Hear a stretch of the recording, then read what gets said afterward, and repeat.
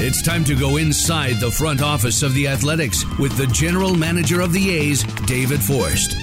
Here now is the David Forst Show with Chris Townsend.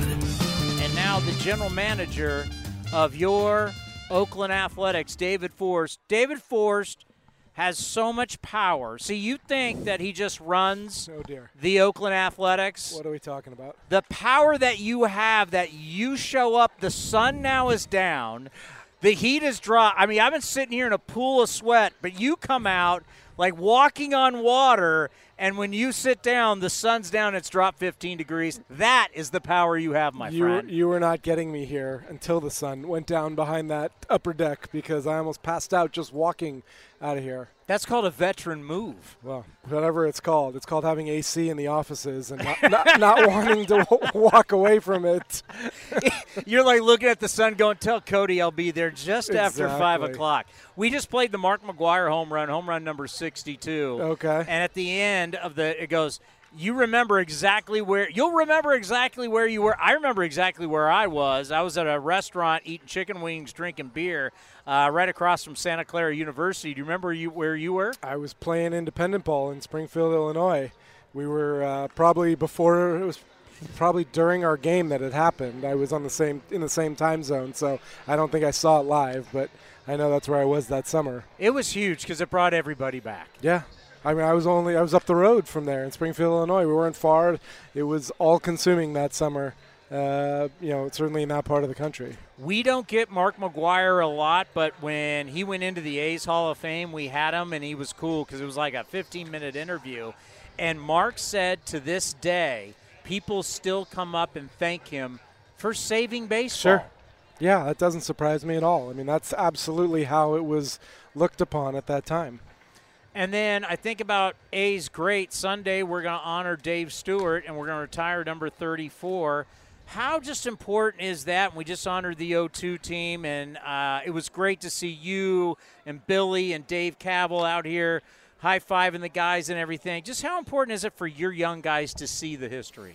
Yeah, I mean, between that 02 team and the Hall of Fame, it's been a great stretch here to have some of the guys back. I think our guys got a lot from that 02 team being here. I know, it was so much fun for a lot of us who've been here since then, but I know, Kotz was down here with that group, and I know Nick Allen was out here early to keep an eye on some of them. It's a big part of what the A's are and what Oakland is. So it is important, and certainly adding Stu to that list on Sunday is a no-brainer. I mean, not only what he did when he was wearing an A's jersey, but what he's done in the game since, having worked in the front office, now being a part of the organization in the community and on the broadcast. I mean, I think it'll be a great day for Stu. I'm looking forward to it. And potentially an owner. Sure. Talk about a baseball life. Right. I know that he definitely wants that to be on his resume and has worked hard to be in that conversation, and who's more qualified.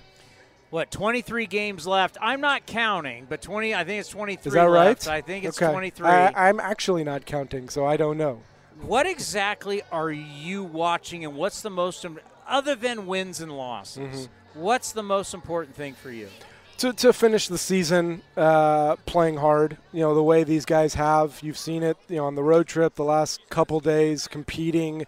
We easily could have thrown in the towel down 6-1 the other day against the Braves, and we took really good at bats and battled back and had a chance to win that game. So to see the guys continue to compete, take good at bats, and then to see some of the starting pitching continue to perform. It was, watching Ken pitch at home for the first time yesterday against what I think may be the best lineup we've seen all year. I mean, they've got guys down at the bottom of that Braves lineup that would hit in the middle of a lot of other lineups. So to watch him compete and really just, made 2 bad pitches all day. I don't even know if the pitch to Swanson was a bad pitch. He just turned on it.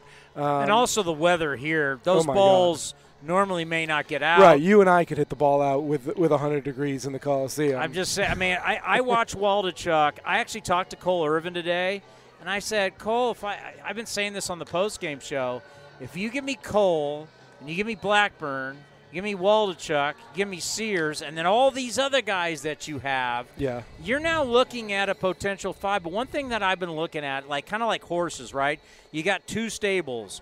You got one stable of starting pitchers. The other guys are relievers. Talking about 5 guys is not a reality really anymore. It seems like in a season you're going to need anywhere from 10 to 15 guys. Right. You need a bunch of starting pitchers, and that's what you have right now. Yeah, you definitely do. And the game has evolved, and some of it has changed with the limits on pitchers on the roster. You can't quite run an opener out there a few days a week, and you can't do some of the same things. We're obviously changing guys in the bullpen when we need fresh arms. But yeah, it's always been the case that you got to come in to spring training with 8 starters, and you got to plan on using more than that during the season. So that is a critical part of looking ahead, is watching these starting pitchers, the guys you mentioned, plus Adrian, who's pitched really well his last 2 times out.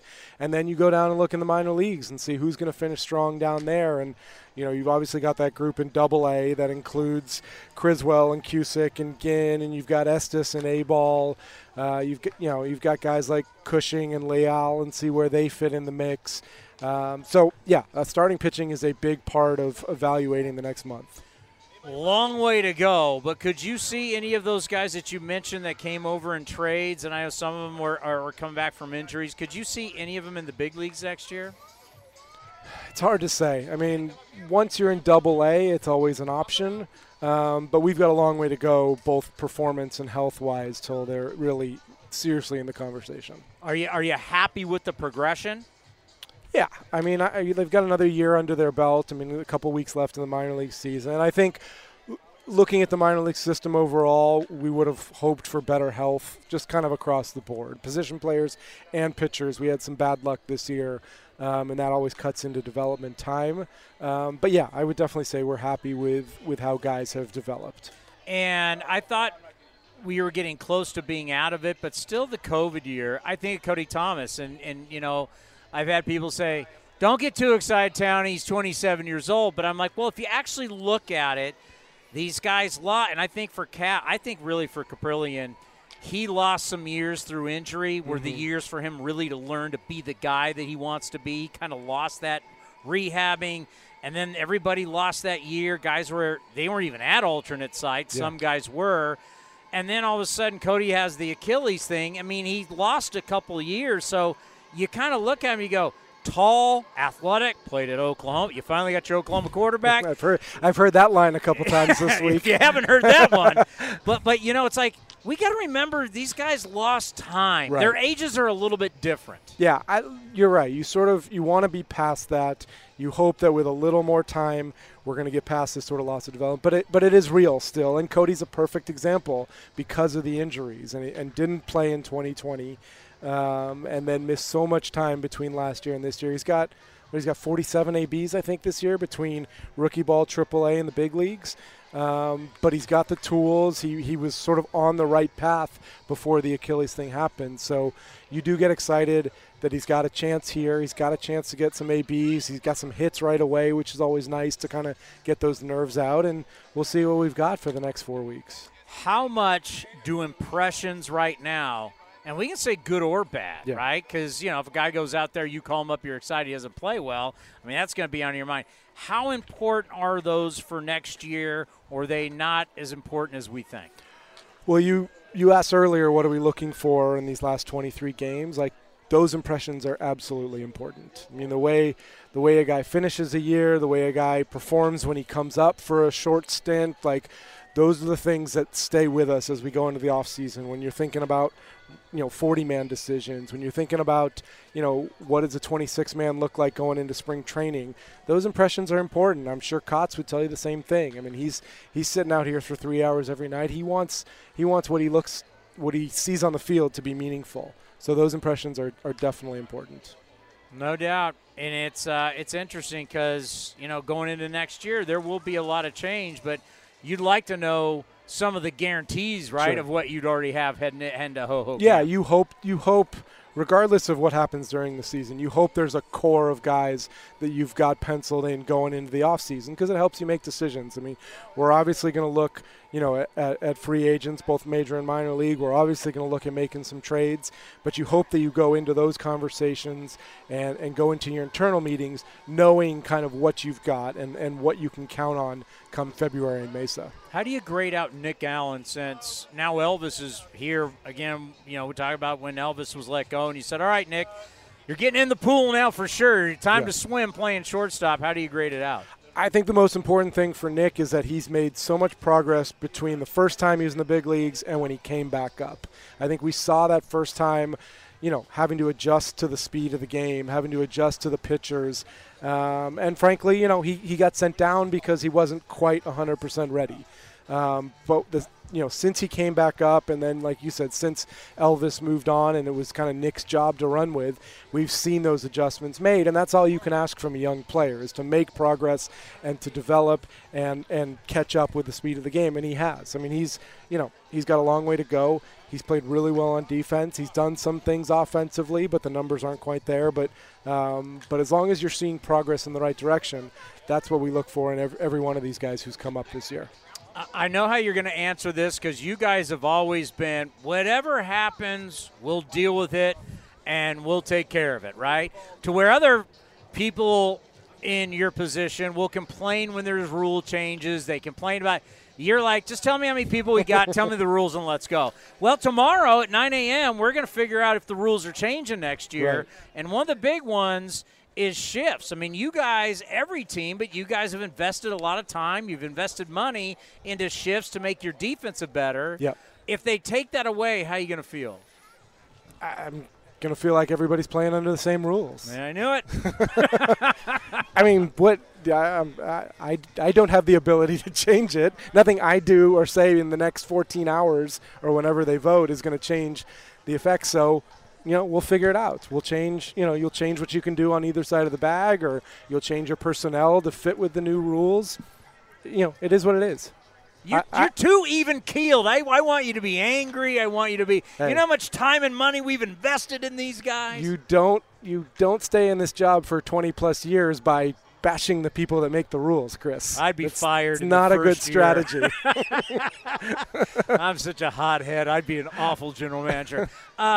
So when you look at that, do you like it or not? I mean, whether you're going to deal with it, would you like to see the shift stay, or would you like to go back to traditional defense? I like the pitch clock a lot.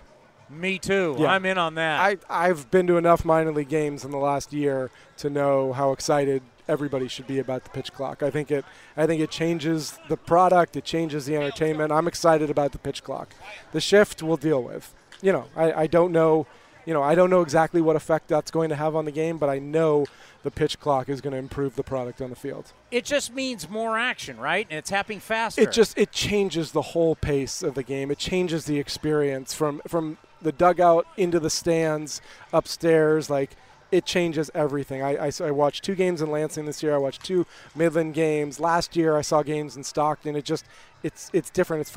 It's hard to come back to this and watch the pace of some of these games. Like, we have some games that move okay, and, you get out of here in under 3 hours and you feel like everything moved, but you got some games that drag too. And that, even a 3-hour game under a pitch clock feels like it moves better, and that's what we're trying to accomplish. I'm so glad you said that, because one morning, it was early, you guys were on the road, so I was doing it from my home studio, and Greg Amsinger from MLB Network was calling a AAA game. Now, this is a studio guy who watches all the games every night, so he knows how slow this game goes. Yep. He was freaking out how fast it was, going, my God, this is – and Shooty Babbitt said the same thing.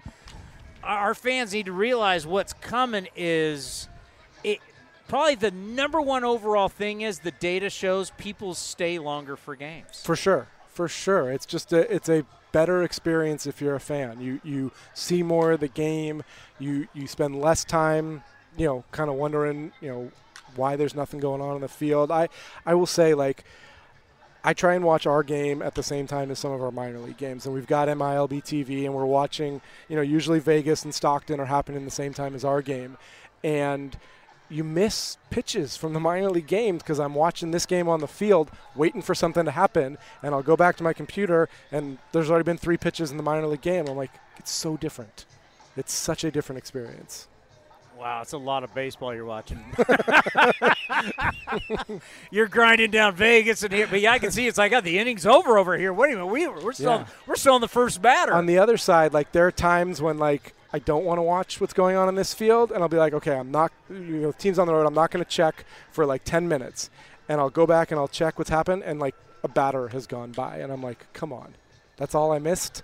So don't worry, I'm keeping score for every batter of every game. So if you miss anything, just text me and I can let you know exactly what's been happening. Who's your favorite NFL team growing up? I think we've talked about this. The Raiders were in L.A. when I was growing up. Attaboy. Wasn't the greatness. I wasn't a huge football fan, so I feel a little more attached to the Niners, having been here in the area for 20 years and knowing some of the folks over at the Niners. So if you make me choose, I'm going to jump on the Trey Lance bandwagon. Well, we got a lot of Niner fans watching and listening, so that's good. The reason why I want to bring it up is because the NFL and the running back position has changed. Sure. When you were growing up in L.A., there was a guy named Eric Dickerson, and he carried the ball 35 to 40 times a game, and he rushed for a bazillion yards, one of the great backs. He's going to be here on Sunday for Stu's. Is that right? Yeah, ED, the Hall of Famer, is going to be here. So we don't have those guys anymore. No. Now it's running back by committee. I'm starting to think about bullpens and closing kind of like the running back in the NFL. You need 3 or 4 guys. Am I crazy on that? Instead of saying, all right, you got Eckersley or you got Mariano Rivera, you got Trevor Hoffman, you got this guy. Is there something to be said to having 3 guys, and maybe even those guys throw more than 1 inning, truly starting to train the bullpen to be like that, running back by committee? Well, a couple things. There's always going to be the elite closers. Like, there's always going to be guys who just can do it. You know, Kenley Jansen's still out there doing it. Like, there's always going to be a group of 4 or 5, quote, closers who just are the best at it. Aside from that, I think what you say about having a couple guys do it makes sense. Problem is, there's something different about those last 3 outs of the game. We've seen it here for years and years, and you see it across a league. Anytime someone tries to go bullpen by committee, you hear, it just isn't the same getting the last 3 outs of the game. And until you're in the dugout, I think, until you're on the field to experience it, it's hard to really articulate what that's like. So I think the only thing that sort of gets in the way of your theory of, hey, we've got 3 guys who can close, is that not every team has 3 guys who can really go out there and get that last out. Yeah, and I know. It's like, because these kids beat me up. I'm a dinosaur. I'm Clint Eastwood, get off my lawn, right? Being a former pitcher, wins mean something to me. Saves mean something to me. And they tell me wins don't matter. Yeah. They tell me losses don't matter. I got these kids telling me now ERA doesn't matter. I'm like, I don't even know what matters anymore. Sounds like your career was a huge success then, if none of those things matter. There you go. Like, why am I not playing? I mean, if nothing matters anymore, at least I would have been good at talking to the media after the game. So are we getting to a point that we may have positionless staffs to where you just have, we'll call it 13, 14 guys. No one's considered a 1 or a 3 or a 5 or that. It's just, we tell you when to show up. We tell you when to pitch. And everybody, you're a pitcher. You're a pitcher for the Oakland A's. Could you see that happening? I don't think we're going to get there. I think Thank God. You have such talent on every pitching staff. These guys are so talented. They are the elite of what they do in the world. And I don't think you're ever going to get to a point where you can't differentiate which of these guys are the stars and the starters or the back end guys. Like, there's such hard work that goes into what they do that I don't think they're ever just going to blend into a group of 13 or 14 guys. It just isn't going to happen. They're too good. They're too good to have that happen. I'm not going to ask you about pitchers. I'm just going to, do wins still matter for teams? Do we still care about wins? I will say I don't really look at win-loss. If you ask me the win-loss records of our starters, I might get close. Wins is a team it's a team stat. It really is. It always has been. I mean, I know when Cole goes out there, or Cap goes out there, or Adrian, or whoever these guys, Ken and JP now in the rotation and all are. I know when they go out there, what they give us in terms of a chance to win. I don't know how many wins Cole has. I really don't. But I know that our team performs well when he goes out on the mound because he keeps us in the game. Most important thing, let's end on this. Tony Kemp, Roberto Clemente Award nominee. Yep. What does that mean for this organization, and what has he meant, community, clubhouse, to you guys? Yeah, well, you're right when you say that we're ending on the most important thing. I mean, you cannot quantify Tony's impact on our clubhouse, on the community, on the fan base. I mean, you see all these things about him talking to fans, interacting with fans, doing things in the community, and his, I would never have guessed or known about his impact were he not here in person. When we traded for Tony, I thought we were getting a really good utility player, a guy who played the game the right way, played hard. But without seeing it in person, you have no idea the impact that his personality, just his sort of general vibe has on everything, and so deserving and so impactful since the minute he got here. Well, thank you for coming on, and it always means a lot to the A's fans because you want to know what's going on. Sure. And you're a total straight shooter. Once you got the shade, I'm happy to come down here. Somehow, some way you made that happen. It's unbelievable. If you could put AC in my house, then we'd have the full money here. Yeah, we'll put a camera and some AC, and boom, the David Forst Show. Hey, thank you very much, and we'll talk to you soon. Okay, see you The guys. General Manager of your Oakland Athletics right here on A's Cast Live. This has been a presentation of the Oakland Athletics.